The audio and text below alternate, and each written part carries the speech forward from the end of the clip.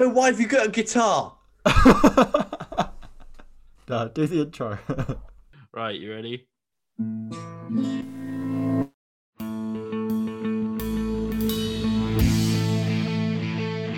The Drop Back with Sam Lewis, Matt Burns-Peak, Joe Costanzo and Stan Wilson.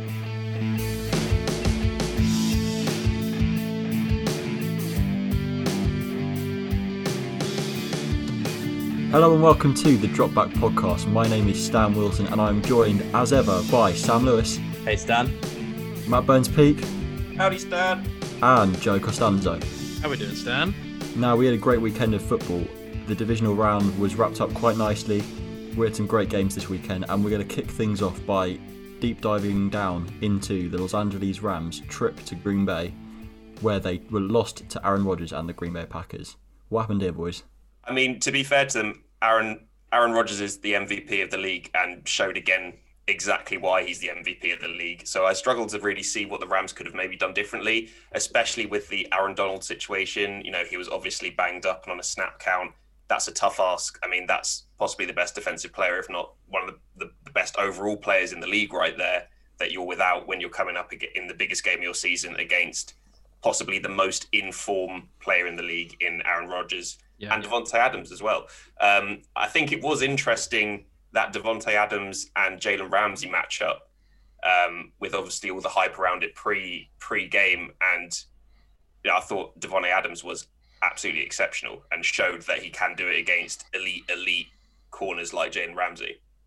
Yeah, if we just go into that touchdown as well there, like you noticed on screen, Jalen Ramsey was getting quite annoyed. Like most teams, they'll have a call. Like for example, my team, we use a call Lion, where you pass over a receiver. So if the receiver's motioning away from you, you know you're not going to be able to catch up to him.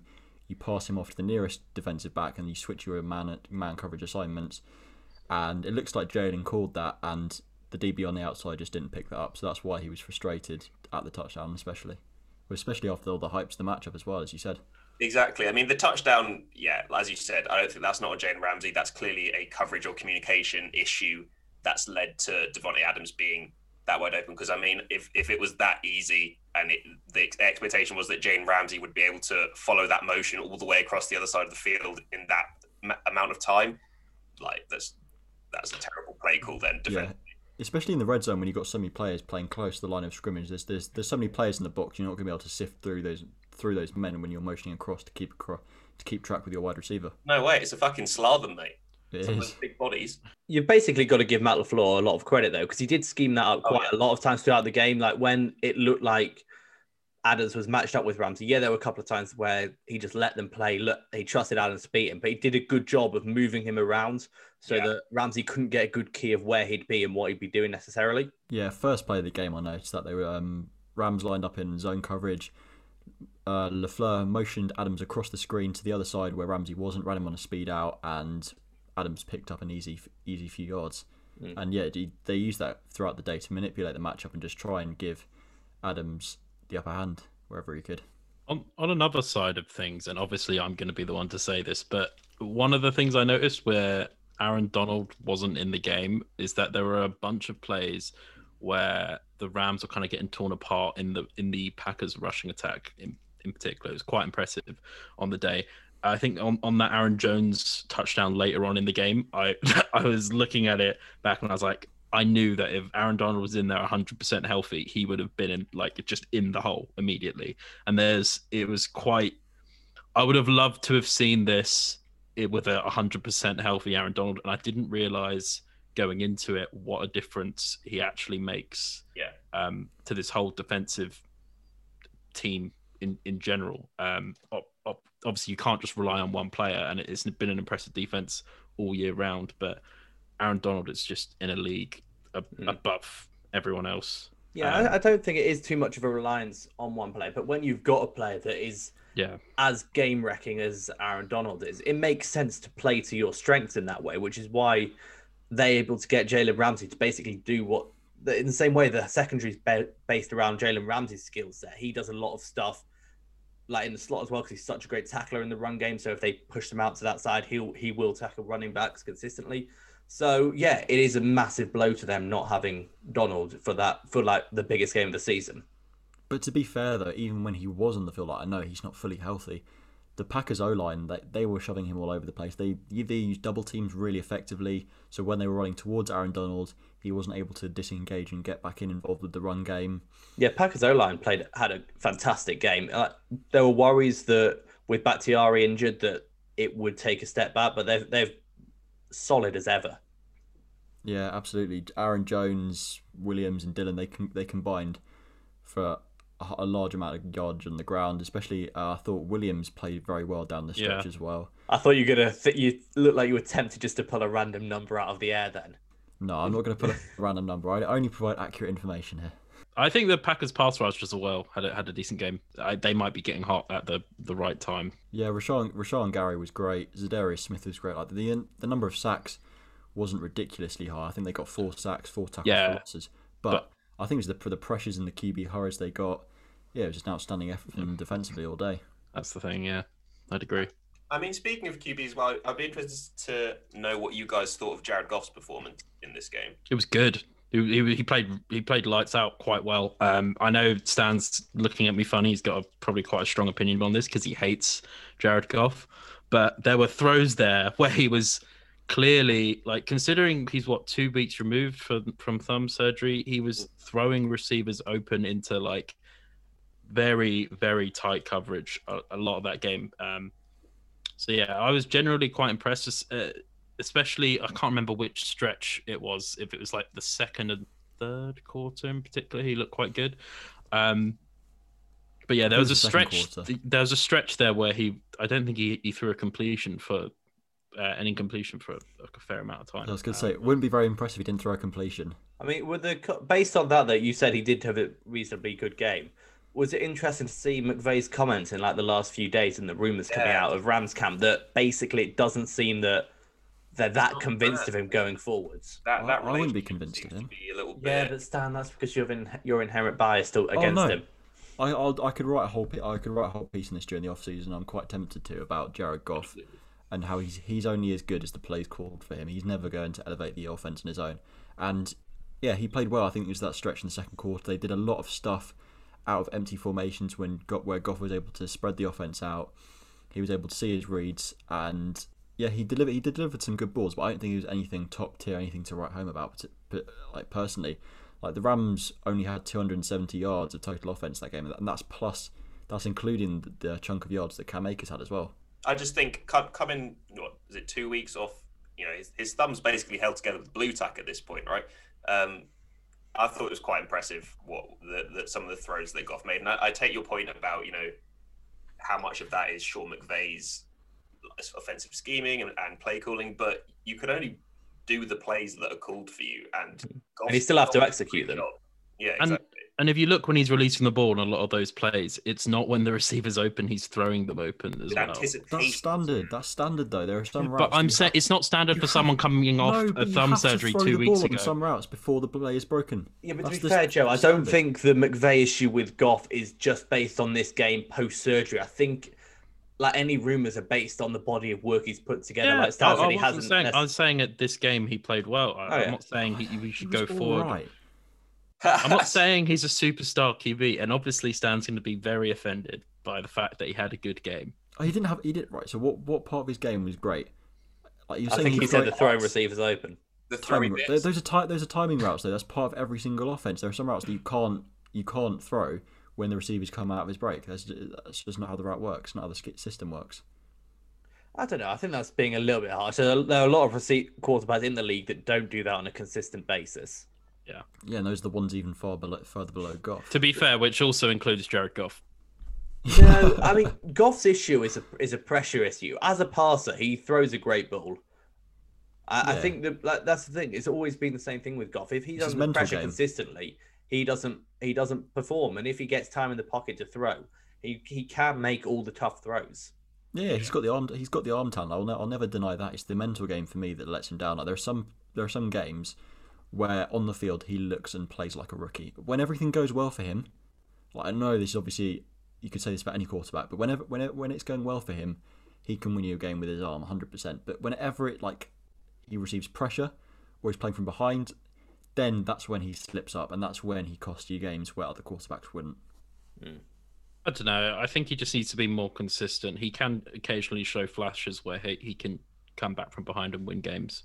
It'll also be interesting to see next year, because presumably they won't be as dominant on defense with Brandon Staley leaving to go to the Chargers. Goff and the offense are gonna have to do more next year if they're not able to hold teams consistently to less than 20 points. Which leads me to the point of, do we think that Goff is going to be the starter week 1 for the Rams next season? Yep. Unless they're not going to draft a quarterback, they don't have a first round pick this year. Unless they pick someone up in the second or third round, I think there's going to be like a lot of QBs taken high this year. I don't think they're going to be able to get the talent in the second or third round. But unless they go there, then they're not going to get a quarterback. Because they'll probably keep John Wolford. He'll stay as their backup. They're not going to bring in another quarterback to try and compete with Jared Goff for the job, unless it's Wolford. So no, I think that Jared Goff will stay. What's the dead cap if they got rid of Goff? I don't think next year, 65 million. Oh, Jesus Christ. It's not going to happen then. Guys. Yeah. It's a big contract. It's a very massive Especially contract. with the whole cap situation upcoming. Yeah, the salary cap is decreasing by 10%, which leaves some teams in debt. Oh, not in debt. But do we actually know what it is 100%? I thought they just put a floor at 175. Estimated. Well, the news came out today that it's dropping by 10%. And that is a lot. Is that less? Is that... It's not at the floor then, because I know they installed a floor at 175. Look at the stress lines on Slew's forehead now from an Eagles point of view. Now that we've started, it doesn't really make a difference either way if it's 10% or 175. We're buggered either way. Yeah. Buggered, mate. You are, very sadly. So Packers get the win. Let's move on to the next game of that night. Baltimore Ravens versus Buffalo. The Buffalo Bills were able to control Lamar Jackson and the Ravens' run game and held them to 3 points, which I don't think anyone could have possibly seen coming in that one. I mean, more than anything, the Ravens held themselves to 3 points. I mean, Justin Tucker, who never does what happened in this game. In fact, Joe, what happened to Justin Tucker? His leg went all wobbly. I don't think you guys watched the game. It was the wind. So I'm gonna move past this point. If you actually, the wind was ridiculous. Yeah, but it's still Justin Tucker. There were two 20-something yard punts going in one direction. Yeah. When you think about that is actually ridiculous. The Sam Cook punt, like you saw that go up and it just you can track it with the camera and the camera just barely moved. Yeah.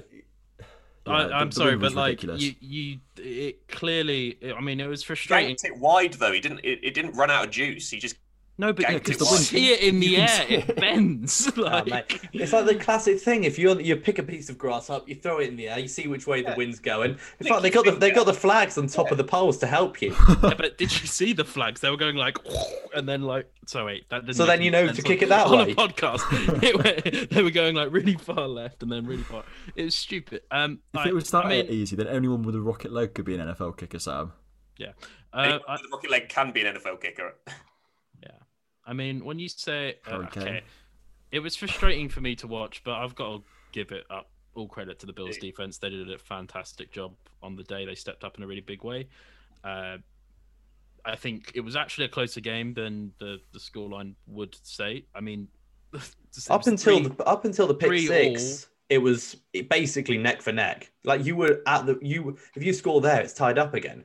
Yeah, and we were looking like we were going to score until a bunch of. So, yeah, it was 3-3 going into the half. We came out of the half. They opened up with a good drive, finished on a touchdown. I think it's Stephon Diggs. Then we responded with a really good drive. And then near the end, I don't know if it was like the combination of the wind and the just the fact that it was actually quite loud in that stadium. But our offensive line... Oh, Joe, mate, that is the worst thing I've ever heard. I was going to... Look... God. Oh, no, can you listen to what I'm saying? Okay, what I'm saying. So our offensive line had like 2 full start penalties.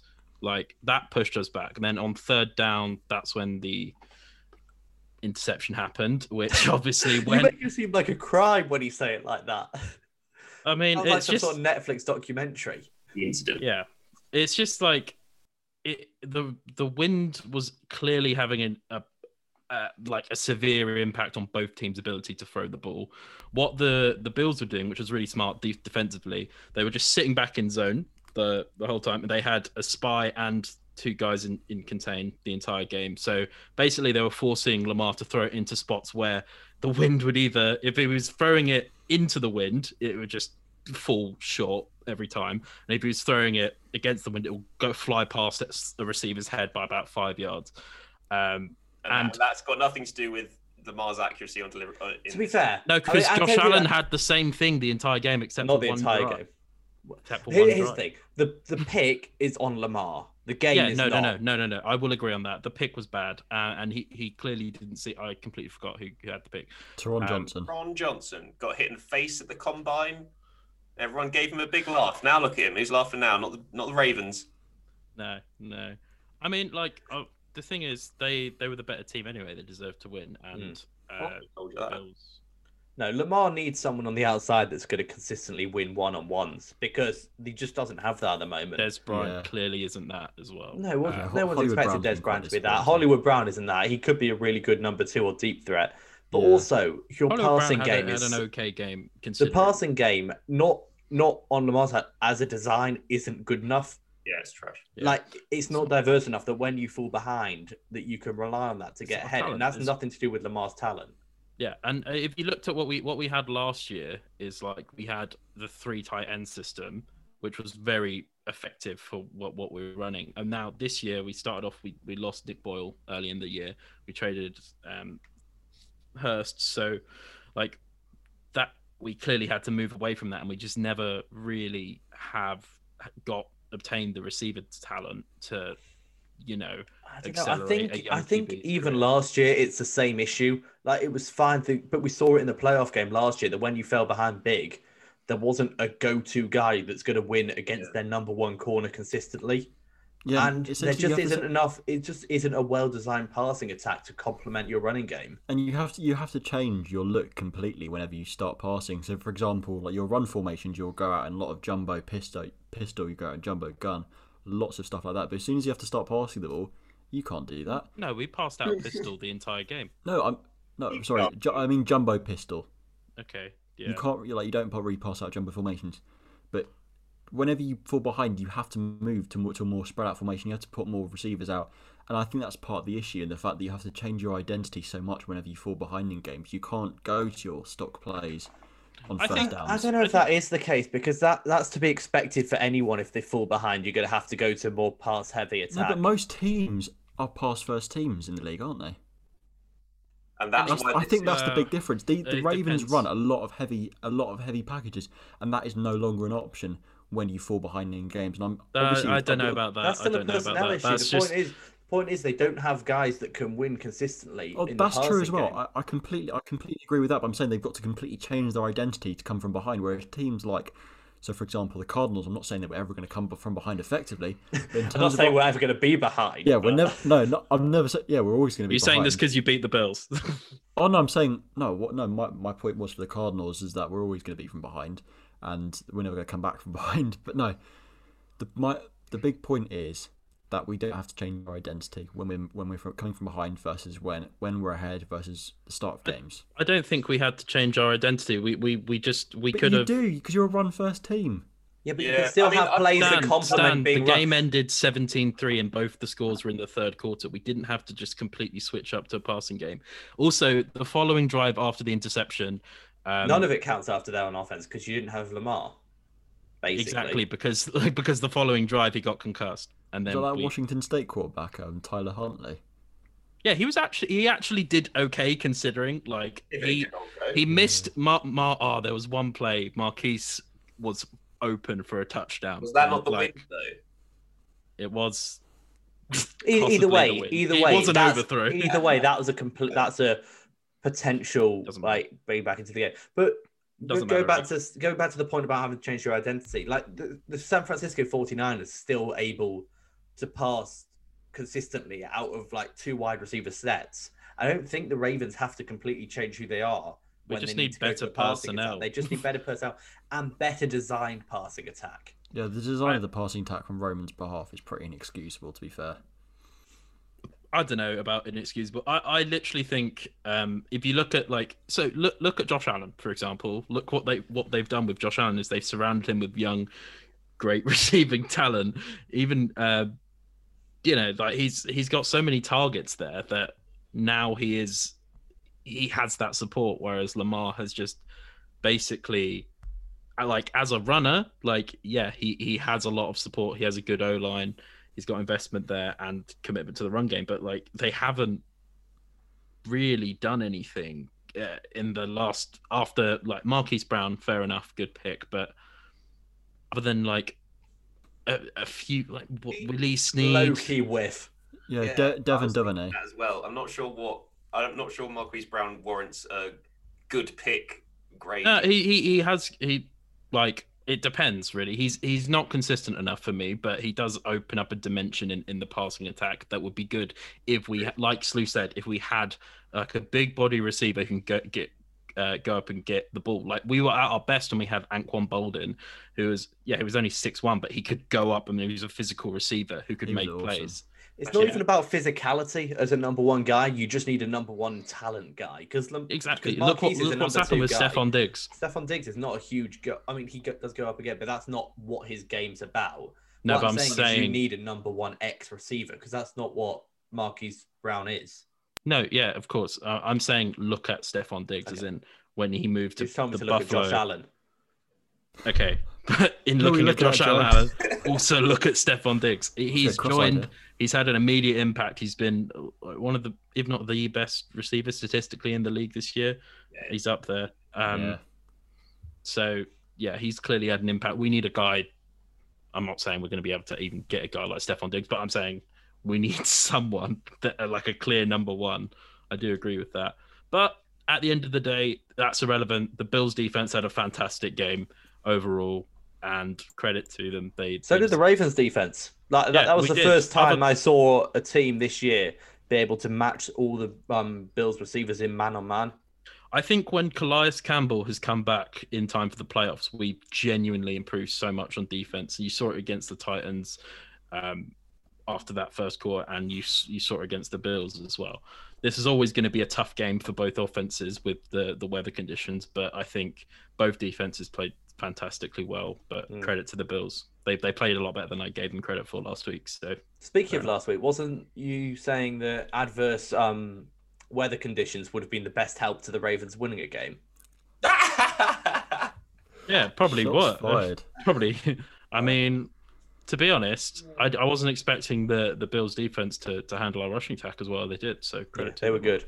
Yeah, credit to the Bills, and they will go on next week to Arrowhead Stadium to take on the Kansas City Chiefs. And that brings us on to our next game from this week, which was the Browns travelling to Arrowhead Stadium to play the Chiefs, where they lost 22-17, and it was a lot closer than we thought it was going to be, boys. Not closer than Joe thought it was going to be. He was bang on. I can't brag during the intro to the segment, but no, I thought of course you can. If you were right, you were right. Flaunt it. Flex, bro. We did say we thought it was going to be closer than people were giving it credit for. Yeah, the grey faces played well. They did. They did indeed. I think they played very well. I think Mayfield. I thought Baker had a great game. He did. Yeah, Baker's really improved a lot this season with the right supporting cast around him. Can we get into this? Can we just get into the touchback? The touchback. Yeah. I think it was one of the McCourty brothers. He posted on his stories like every player that's ever been coached by Bill Belichick is shouting at the TV right now, "Don't reach." Yeah. Because that's what coaches drill into their players. And he reached. He got hit by It's hard not to reach though. Yeah. It's hard when you're there, when you're on the one, reaching across the tip of the ball just crosses the plane. You just be quicker, mate. Yeah. Or also don't get hit by someone leading with their head. Oh. Ooh. I'll let you handle this. It was a helmet to helmet hit. Sorensen led with his head. Yep. Right. The argument for this one is that there was no way that Sorensen could have made that hit any other way because of his pursuit angle. It was pretty much 90 degrees, and Higgins had a slight edge on him at one point. The only way he could have possibly made that hit is by diving straight forwards. Pushing him out of bounds. They also both dive. So it's not like Higgins is there and he dives into his head. They're both diving and their heads both connect. Really, yeah. I think it's 6 of one, half dozen of the other, really. Like, I can see because it's the defender because he's a defender, you automatically go, right, he's the one making the hit. So it's his head making the contact, whereas they're both moving towards the same point. I don't know. I think it's kind of drilled, like, the first time we ever played American football, it's drilled into you, heads up, no matter what. But you can't in that situation. That's because we were losing loads. Yeah, you can't lose and get injured. Yeah, exactly. That would just be double trouble. I mean, at the end of the day, Sorensen led with his helmet, and you can see that it was a helmet-to-helmet hit, and that caused a fumble. So, if I was a Browns fan, I would be genuinely pretty pissed off, because it's Browns fan. I could see that. He basically is a Browns fan. He really likes Browns. I could see Joe as an angry Browns fan. Was it Browns fan? I mean, it's hard to hate the Browns because they were so bad for so long. Like I said, Matt manages to hate the Jets. Yeah, Matt hates everyone. No, I quite like the Bills now, and no, you don't. It causes slagging the Bills off a few weeks ago. It causes a lot of because we were playing them. Rivalry week, Joe. Exactly. Oh, sorry. It causes a lot of internal pain for me. The fact that the Bills are quite a likable team and very good. But anyway, back to your pain. I don't know. The rushing attack of the Browns were very good throughout the day as well. Wait, before we move on to the rest of the game, like, does anyone actually have an issue with that rule, the touchback rule in general? No, it should be a rule. I think I've argued in the past the other way, but yeah, it probably is the right decision because every other rule goes towards the offense. Yeah, that's exactly what I was gonna say. It's one of the only defensively minded rules I can think of that benefits the defense. If you fumble anywhere else, it's your boy, and if it goes out of bounds. If you fumble at the back of the end zone, touchback. So fair play. Exactly. Stop fumbling, you idiots. Exactly. Well, obviously Mahomes as well going down with the injury. Apparently not a concussion. It might be apparently got choked out, and it was like a nerve that got caught or something like that. Yeah, that seems like a very strange way of saying our starting quarterback's concussed, but we don't want to admit that he is because we want him to play next week. Well, an independent guy that does the concussion stuff, they can't do that. No, it's not him. It's not him. That's basically the independent guy is still reviewing the case. He's still under the protocol, but it was like reports that... It's a report from Jay Glazer. Yeah, it's a report from Jay Glazer about the rumors, basically, that it's not a concussion, it's a neck thing. And if you're on the Chiefs side, you're not going to say that your starting QB is under the concussion well, they basically said he's under the concussion protocol anyway, so he's still going to be evaluated as if he's had a concussion by an independent person. So we'll find out. If he hasn't had a concussion, he'll get out of it pretty easily.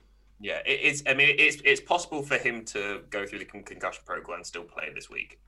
It's unlikely. Yeah. Plus, CTE isn't a thing in the playoffs, apparently. Yeah, apparently. I mean, his legs were made completely of gelatin when he got up from that hit, but maybe he's not concussed. Oh, do you remember? It's like a couple of years ago when Cam got something in his eye.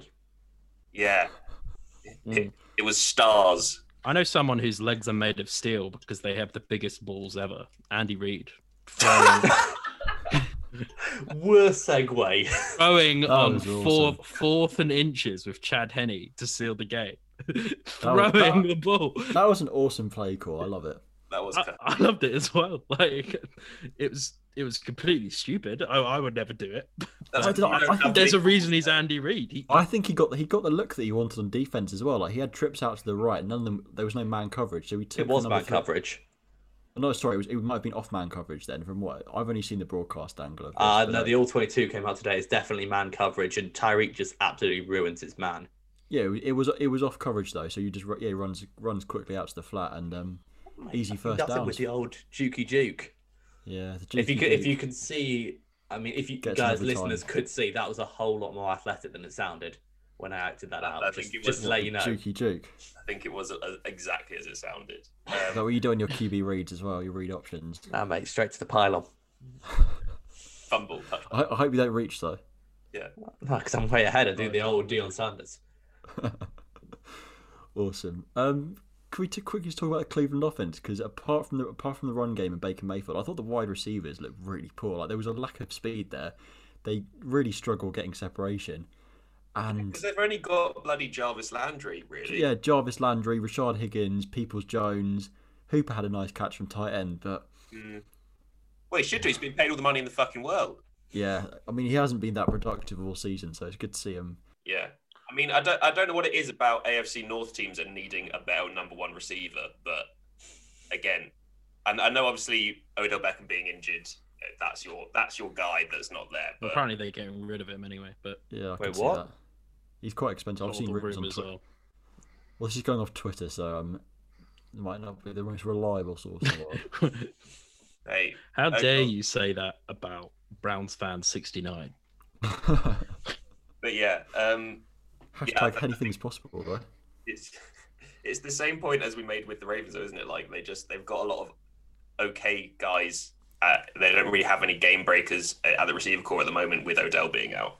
Yeah, Jarvis Landry's proved he's not a number one, and that's pretty final. I could have told you that before, but he's bloody fun. He's fun in pre-season, you mean?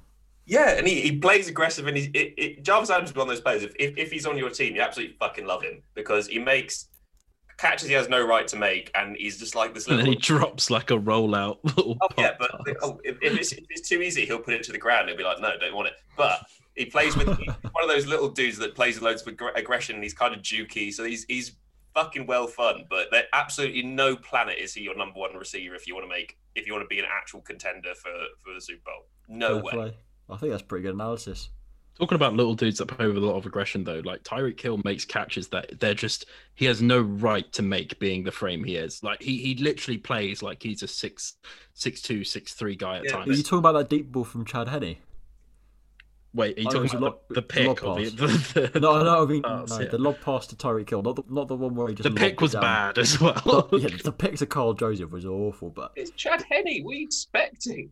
He tried his hardest. I mean, he had an okay game of them. Exactly. Yeah. You're gonna get a few iffy ones, but I mean, Tyreek Hill has that like stupid. He's got the it factor.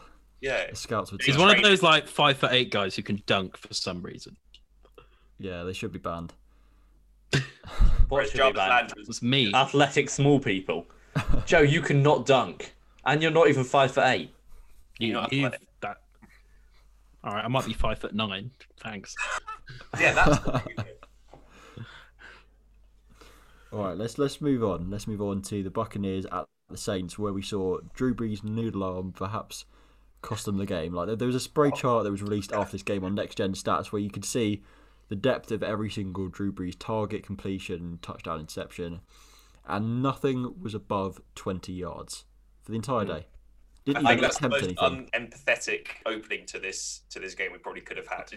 I'm sorry. Yeah, I mean, we could have gone into how great Drew Brees' career has been, how he's a legend in the game. We've got future Hall of Famer. Nah, mate, noodle arm. He's got nothing, mate. We've got to be cold and clinical for an analysis of this game. We can go into. It's a fun show. I'm just saying, when we get Drew Brees on the pod, you are not interviewing him. No, I love Drew Brees as a guy. I love it. He's had a great career, but this game, he was bad. Now our Nets game, he's got lots of talent, lots of intelligence, but no arm. It's Drew Brees.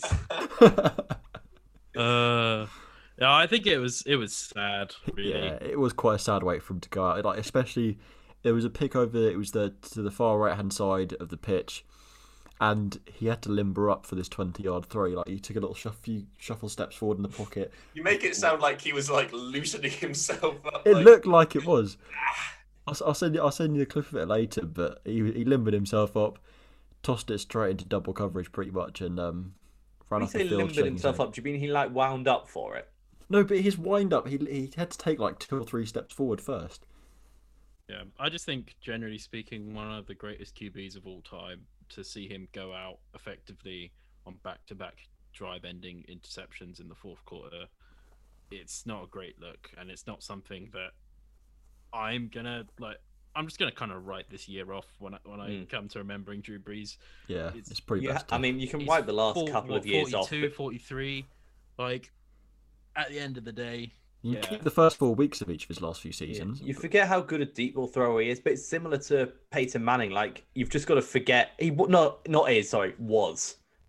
Sorry. Yeah. It's like Peyton Manning. You've just got to discount that last year for his career. I know Manning won a Super Bowl, but he also got benched for Brock Osweiler. So that's an embarrassment for anyone.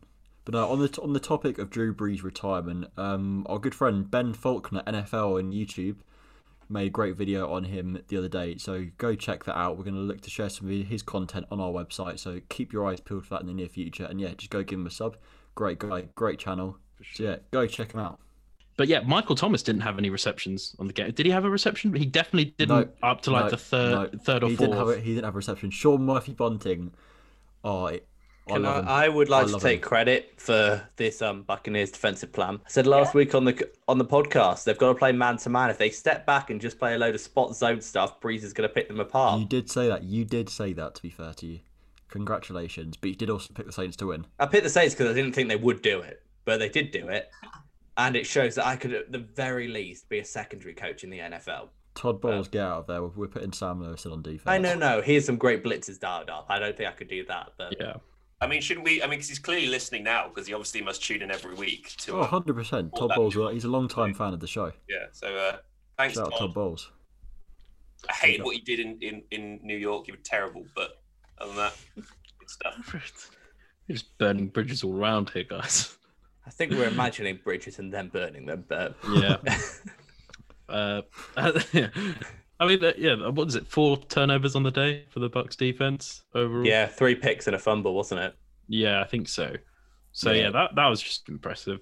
Devin White was all over the place. He was balling out all day. He had like 11 total tackles, like tackle for loss, interception, pass breakup, fumble recovery. He had a lot of it. So quick. He's very, very, very quick. I'd hate to be playing against him. Like he's everything you want in a linebacker. It will be interesting to see though what the Bucs defense would have done if there was that threat of the deep ball though, because obviously they were able to get right up into their receivers' faces because then they weren't worried about being beaten over the top, so they could disrupt routes early and like play really aggressive off the ball. So we don't know what would have happened if Breeze was, I don't know, his 2 years ago self, but as it was, they dialed up a great game plan for what was in front of them. Are we gonna talk about the best passer on the day as well, James Winston? That was an awesome play call. We bloody should. Cheeky little double reverse move. It's so bad that he's getting that much credit for it because it was a clear theft of a play call from the week before. Like Twitter was like, "Oh my god, what a play call! What a play call!" Then one guy posted a video of Trubisky throwing it literally a week ago, and it was like, we can't give Nagy that much comp. There's a reason he's the Nickelodeon's valuable player. That's the reason probably no one was paying attention because everyone was too distracted by the TikTok commentary. And the drop straight after. Yeah, and that, of course. Exactly. But I mean, also on that play, I don't know what the linebacker's bloody doing. He's off on his hollybobs to try and track down Alvin Kamara down the left-hand side. And he's got no chance of getting there. And also, clearly not his man. But nice throw from Jameis, regardless. I mean, it was a wide open receiver. I'm pretty sure most high school. You've got to hit it, Stan. I mean, there's a reason they took Breeze out for that play. Because it was further than 20 yards. Exactly the reason why. Congratulations, Jameis Winston, on your perfect passer rating for that game. In a playoff game. In a playoff game. Yeah. No one can take that away from you, James. Yeah, the only points he's ever scored in a Bucs playoff game. Nice. Nice little tidbit for you all. Ronald Jones, on the other hand, he ran like a man who wanted his job back from Leonard Fournette after Leonard Fournette received most of the carries in the first half of the game. He looked awesome in that. On the whole, though, I thought the Bucs offense was quite boring actually. But Bruce Arians, there was no risk it, no biscuit plays from him. Like there were a couple of quite conservative calls, especially when the clock was dying out in the second quarter. I'm pretty sure. Yeah, it's a bit of a weird one because he seems to be risk-itting and biscuiting on third down a lot of the time. But risk-itting. Terribly. Do you mean risking the biscuits? But on first and second is a lot of early down running, very little play action thrown in. So I don't know. You're right. It seems like a bit of a weird offense right now where they're putting themselves in bad positions consistently because they're not a good enough rushing attack to do that. So if it's the 49ers or the Rams or the Ravens that are doing that, it makes sense because they've got such an explosive rushing attack. Maybe it's not the same with the Bucs. Maybe it's because in his mindset, what he's trying to do, he's trying to keep those linebackers honest, keep the safeties playing around 12 yards off, and then he's going to light them up with the play action. Maybe that's his whole mentality rather than just dig and dunk like other teams do. He's going to run, and then he's going to light you up, and that's going to be the way he I scores. just feel that's out of touch. I do think he's out of touch. So I think it's like he's playing football in the era that is no more, and he does need to adapt to some extent. But he probably won't because. I know. Why would he at this point? I mean, it's been all season. Why would he change when he's just on a playoff game? He's made a whole career off it as well. So got coach of the year off it in Indy with that as well. So he's got no reason to change it. True skis, but yeah, I mean, I thought the Bucks' offense was, well, there wasn't a lot to write out. Pretty average. Yeah. I think it would be fair to say, for me, I thought the outstanding players from both teams were on defense. Yeah. No, I think the story of the day was the Bucks secondary for sure. The Bucks secondary and Devin White, like you got Murphy Bunting, Antoine Winfield, Jamal Dean. They all had great games, and They did. Yeah. Well, until those two drives with pick, was it back-to-back drives that had picks on? Well, you talked about at the end of the game. Yeah. Yeah, it was back to back. Well, but until that, I'm pretty sure the Saints were just ahead, weren't they? Well, you say back to back. I mean, like Back the to back Saints for drive. the Saints. Yeah. yeah, it was. But I mean, that's what I mean. It's not like the Bucks were dominating this game. They needed plays on their defense to win this. Yeah, that was as I said, the story of the day. It wasn't like the Bucks offense was quite boring. It wasn't very explosive at all. Saints defense did a good job for the most part, but.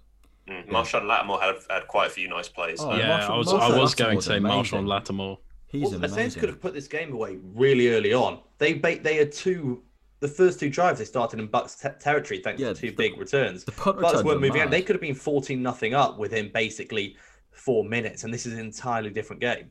I do think. I mean, we were joking about draft day and the punt returner before the show, but I think it was generally quite a big thing when Deontay Harris was knocked out of the game because I mean that start for the Saints was propelled on Deontay Harris just doing absurd things on the punt return, and then he gets knocked out of the game. Suddenly that field flipping advantage is no more. Yeah. And in an offense where we know Drew Brees is going to possibly struggle to throw it deep and extend the field, having that great starting position is massive.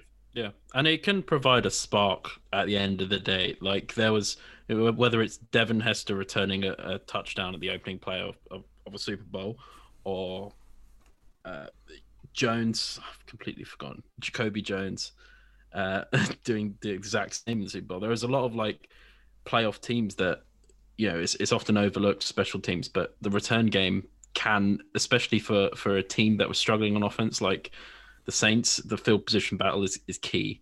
It's basically the equivalent of a turnover, isn't it? Yeah, he's absolutely massive. I remember it was a few years ago when the Chargers made the playoffs. They signed a kicker specifically for kicking touchbacks on kickoffs, and that just adds to the whole point about how important field position is for the playoffs and how important it's fine margins, isn't it? And I mean, game vintage as well, game vintage. But as well as that, I mean.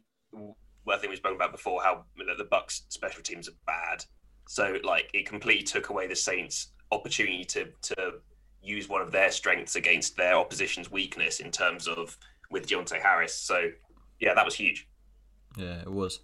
Before we move on to preview the championship round of the playoffs, we're going to take a quick look at our playoff bracket challenge. What's the updates, Lou? I mean, you bloody well know what the update is. That's why you want to siphon it in there to the show.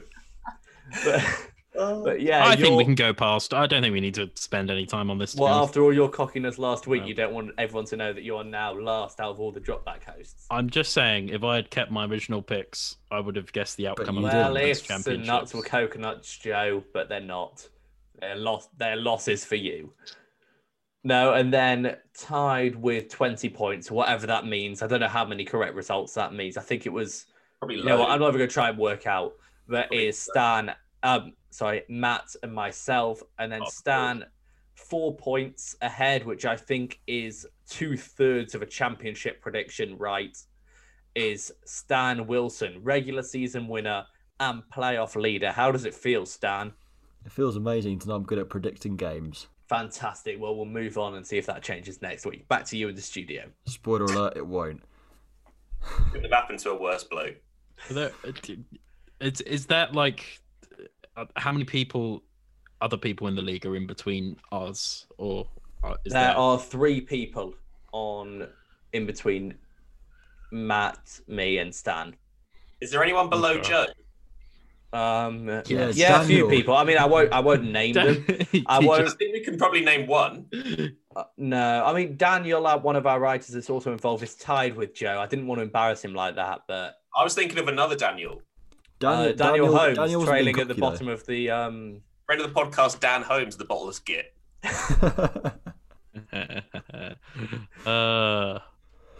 It feels great. Had a bit of a shocker. To be honest, knowing Dan Holmes, I'm not surprised. All right, so save this for another time. You can have your catch up, and then we'll move on to the championship round preview. First game up, we have the Tampa Bay Buccaneers at the Green Bay Packers. Tom Brady, Aaron Rodgers. It's shaping up to be a tasty one.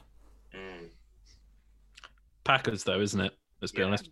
Yeah, I was just thinking that. Hey, we can get some in-depth analysis before we jump straight to our predictions here. Nah, Packers in it. Nah, I think if I'm honest, like I've said this a few times, and I just think this Packers offense is so versatile in how they can beat you at the moment. Like we've seen their rushing attack can do bits. They're just Aaron Rodgers is an MVP. It's the MVP for a reason. He's been playing lights out this entire year. Devontae Adams had an amazing game against one of the best, if not the best corner in the league. Okay, but fine. Carry on. Okay. I'm going to move past Matt being offended. Carry on, because he's talking absolute nonsense. He is. Yeah, I just think, to be honest, the Packers have too much offensive firepower compared to what I saw last week out of the Bucks. They struggled versus Alvin Kamara as well. They struggled containing. I mean, what you can say is that they did have a really good game last time against the Packers, containing the run. Yeah, Todd Bowles was an absolute defensive genius in that game, especially the Bucks. I think Ndamukong Suh is going to be coming back. He is back. Vita Vea might be back. Yeah. That should be a big boost. I mean, they're the number one ranked rush defense anyway, so adding their nose tackle back is going to be a huge boost as well. So I'll be interested to see that. Having said that, I don't take last matchup, the one that the Bucks battered the Packers, as really much of an indicator of what's going to happen in this one. Because it was basically 5 minutes there that shaped that game. One great play by, I can't remember, I think it might be Carlton Davis with the pick, who jumped to root on Devontae Adams. Yeah, and then the pick after that, because he's a Bucks corner. Yeah. It seems to check out. Carry on, Sleep. No, but then the second pick after that it was a deflection, bounced up. Winfield made a great athletic play, and that shifted the game. But saying that, looking back at that tape of the first game, there were a lot of Packers receivers open, especially when the game was close, that Rodgers sort of just missed. And we haven't seen that from Rodgers in the last 10 weeks of the season. He was massively shaken up because the Packers O-line couldn't deal with the stunts that the Bucks were throwing at them. Todd Bowles called an absolutely amazing game, as I said earlier, and that really got to Rodgers. The O-line couldn't contain the Bucks, and that gave the secondary, allowed the secondary to make the plays that it did.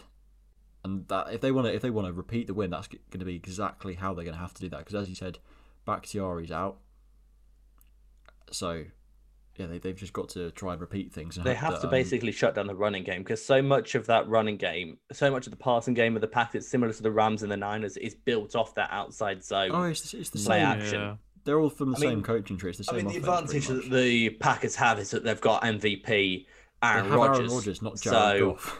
And they've also got Aaron Jones, who tend to motion him out as a receiver and have him run routes, and he's very capable of that. Yeah, Jones great. Marquez Valdes-Scantling had a great game last week as well. Devontae Adams is Devontae Adams.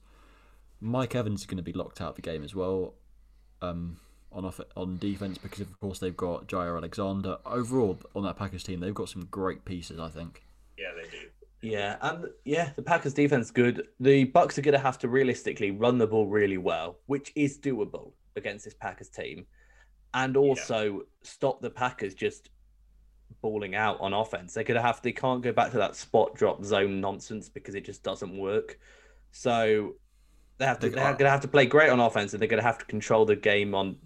They're going to have to play great on defense, control the game on offense, which is basically the recipe for any team that's not as talented as the team they're going up against.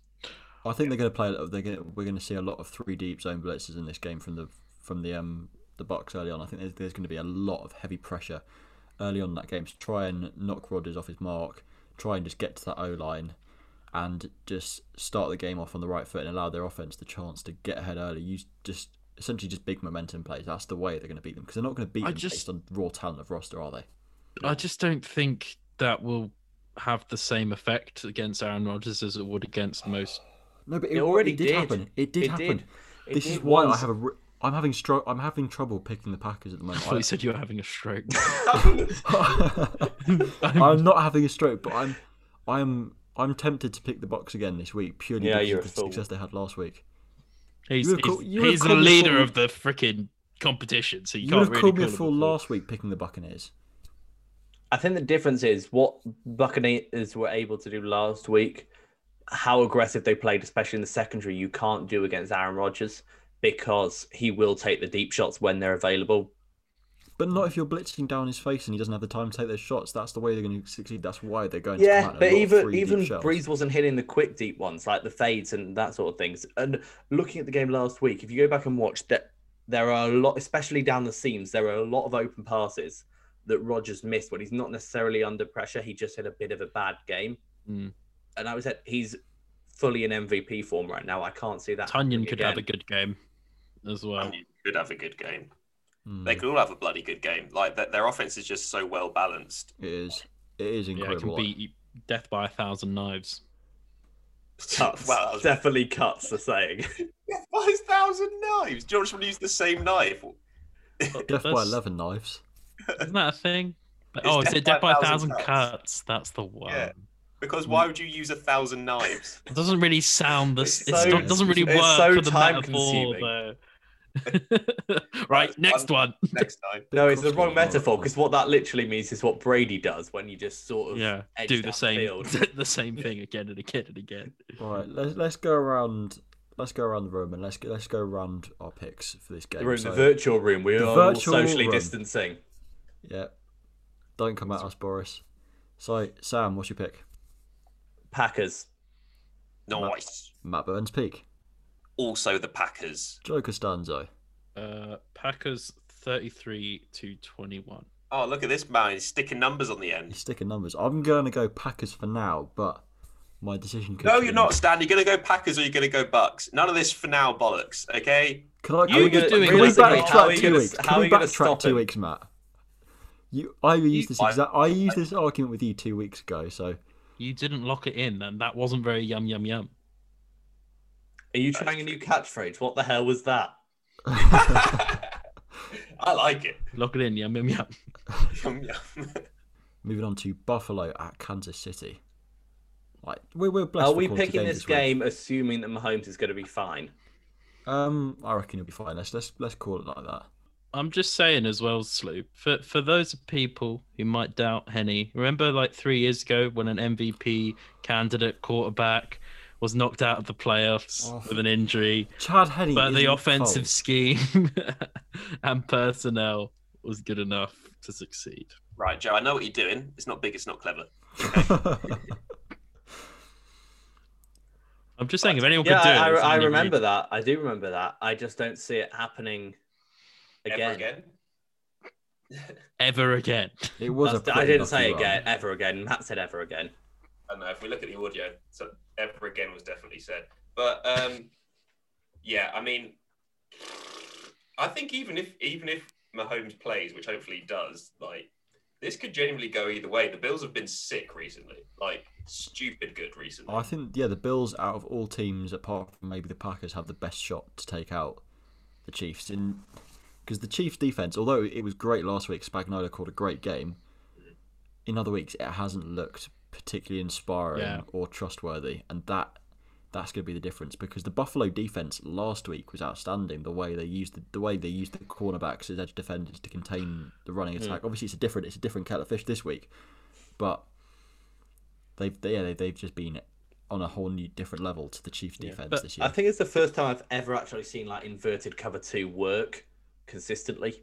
It is usually an absolute shit show whenever people try that, but Tyrann Mathieu playing that hole is wonderful. I mean, it made me feel that maybe Jim Schwartz had some inkling what he was doing. He just didn't have any good players, but alas. I lost myself there slightly because I had a little bit.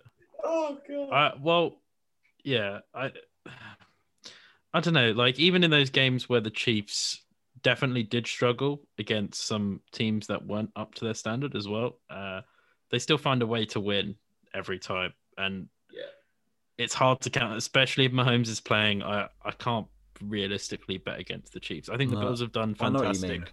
I know what you mean. It's like one of those things. Like you can try and pull out all the analysis in the world, but there are some points where there are just some players you just can't bet against.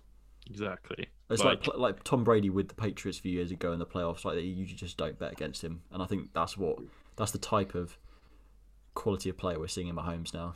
I don't know. I think whichever team basically gives up less explosive plays, they're just going to have to both be really disciplined on defense, play a lot of over the top, make both teams drive down the fields, and hope one of your playmakers, either Chris Jones, Tyrann Mathieu, Jerry Hughes, or Trey White, make a play, and hope either stop someone scoring a touchdown, make it a field goal, or get a turnover. Yeah, this could be pretty bloody high scoring though. Both these teams can basically score at will if teams don't respect the deep ball. So on that analysis, it's going to be like a 6-3. Windy.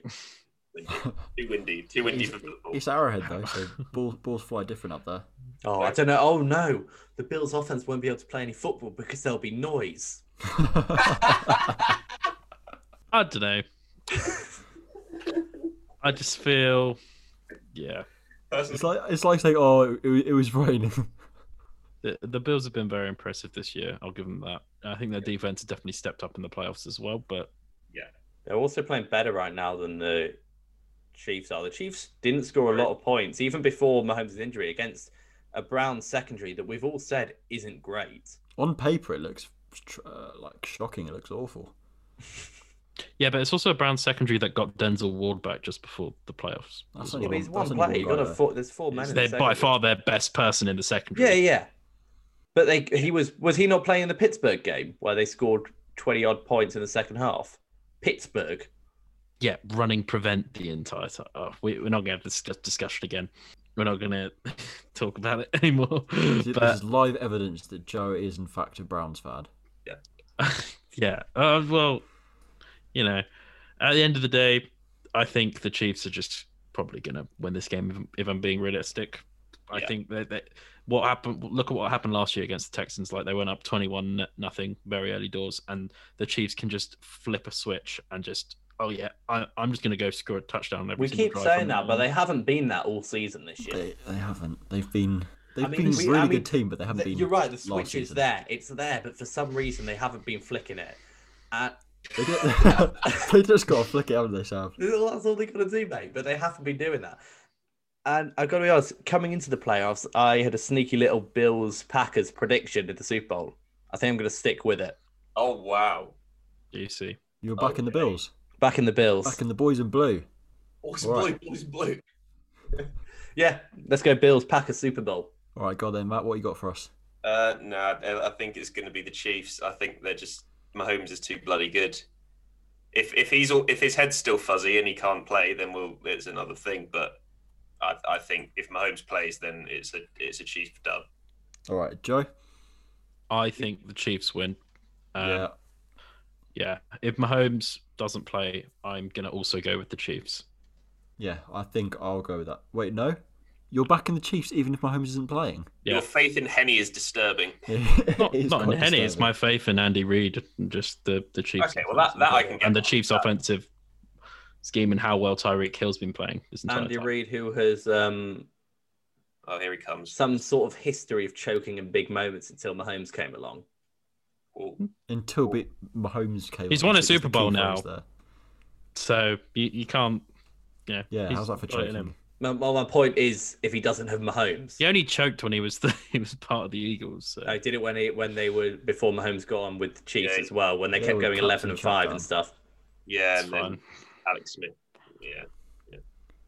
Tough times. We won't have any Alex Smith slander on this. I just think. No, I love Alex Smith. We can't have any of that. Even outside of Mahomes, their offensive firepower is ridiculous. They might lean on their running game a little bit more. Yeah. Okay. Cool, but they're still going to win the game, in my opinion. I'm going to join you on the Chiefs, except if Mahomes isn't playing and he's the starting quarterback, then I'll flip over to the Bills. And that just about wraps things up for this week's show. Just before we go there, again, we'd like to shout out Ben Faulkner NFL on YouTube. Check his videos out. He's got a great video on Drew Brees and the whole retirement situation. And also we'd like to welcome to the team Alex Voice Joyce, who is an absolute college football expert. God. Savant. I mean that he's a savant. I mean that to the highest degree possible. This guy knows it all. Mm-hmm. So keep your eyes peeled on our page. He's got an article coming out on his experience and what his reasons for his love for LSU, despite the fact it's on the other side of the world pretty much. So that'll be coming out soon, along with other college football articles from him and Daniel as well, our other resident college football nerd. Can I just say that that's been the best signing of the January transfer window so far? We got our 2 new boys in, and we are loving life. Mm-hmm. If you find yourself in need of more Dropback content, then head over to our website, www.thedropback.com or .co.uk. We've got Facebook at The Dropback UK, Instagram at The Dropback, and Twitter at The Dropback. And we'll see you all next week. But until then, I've been Stan. I've been Sam. I've been Matt. And I've been Joe. See you next week. Peace. The Dropback with Sam Lewis, Matt Burns-Peak, Joe Costanzo, and Stan Wilson.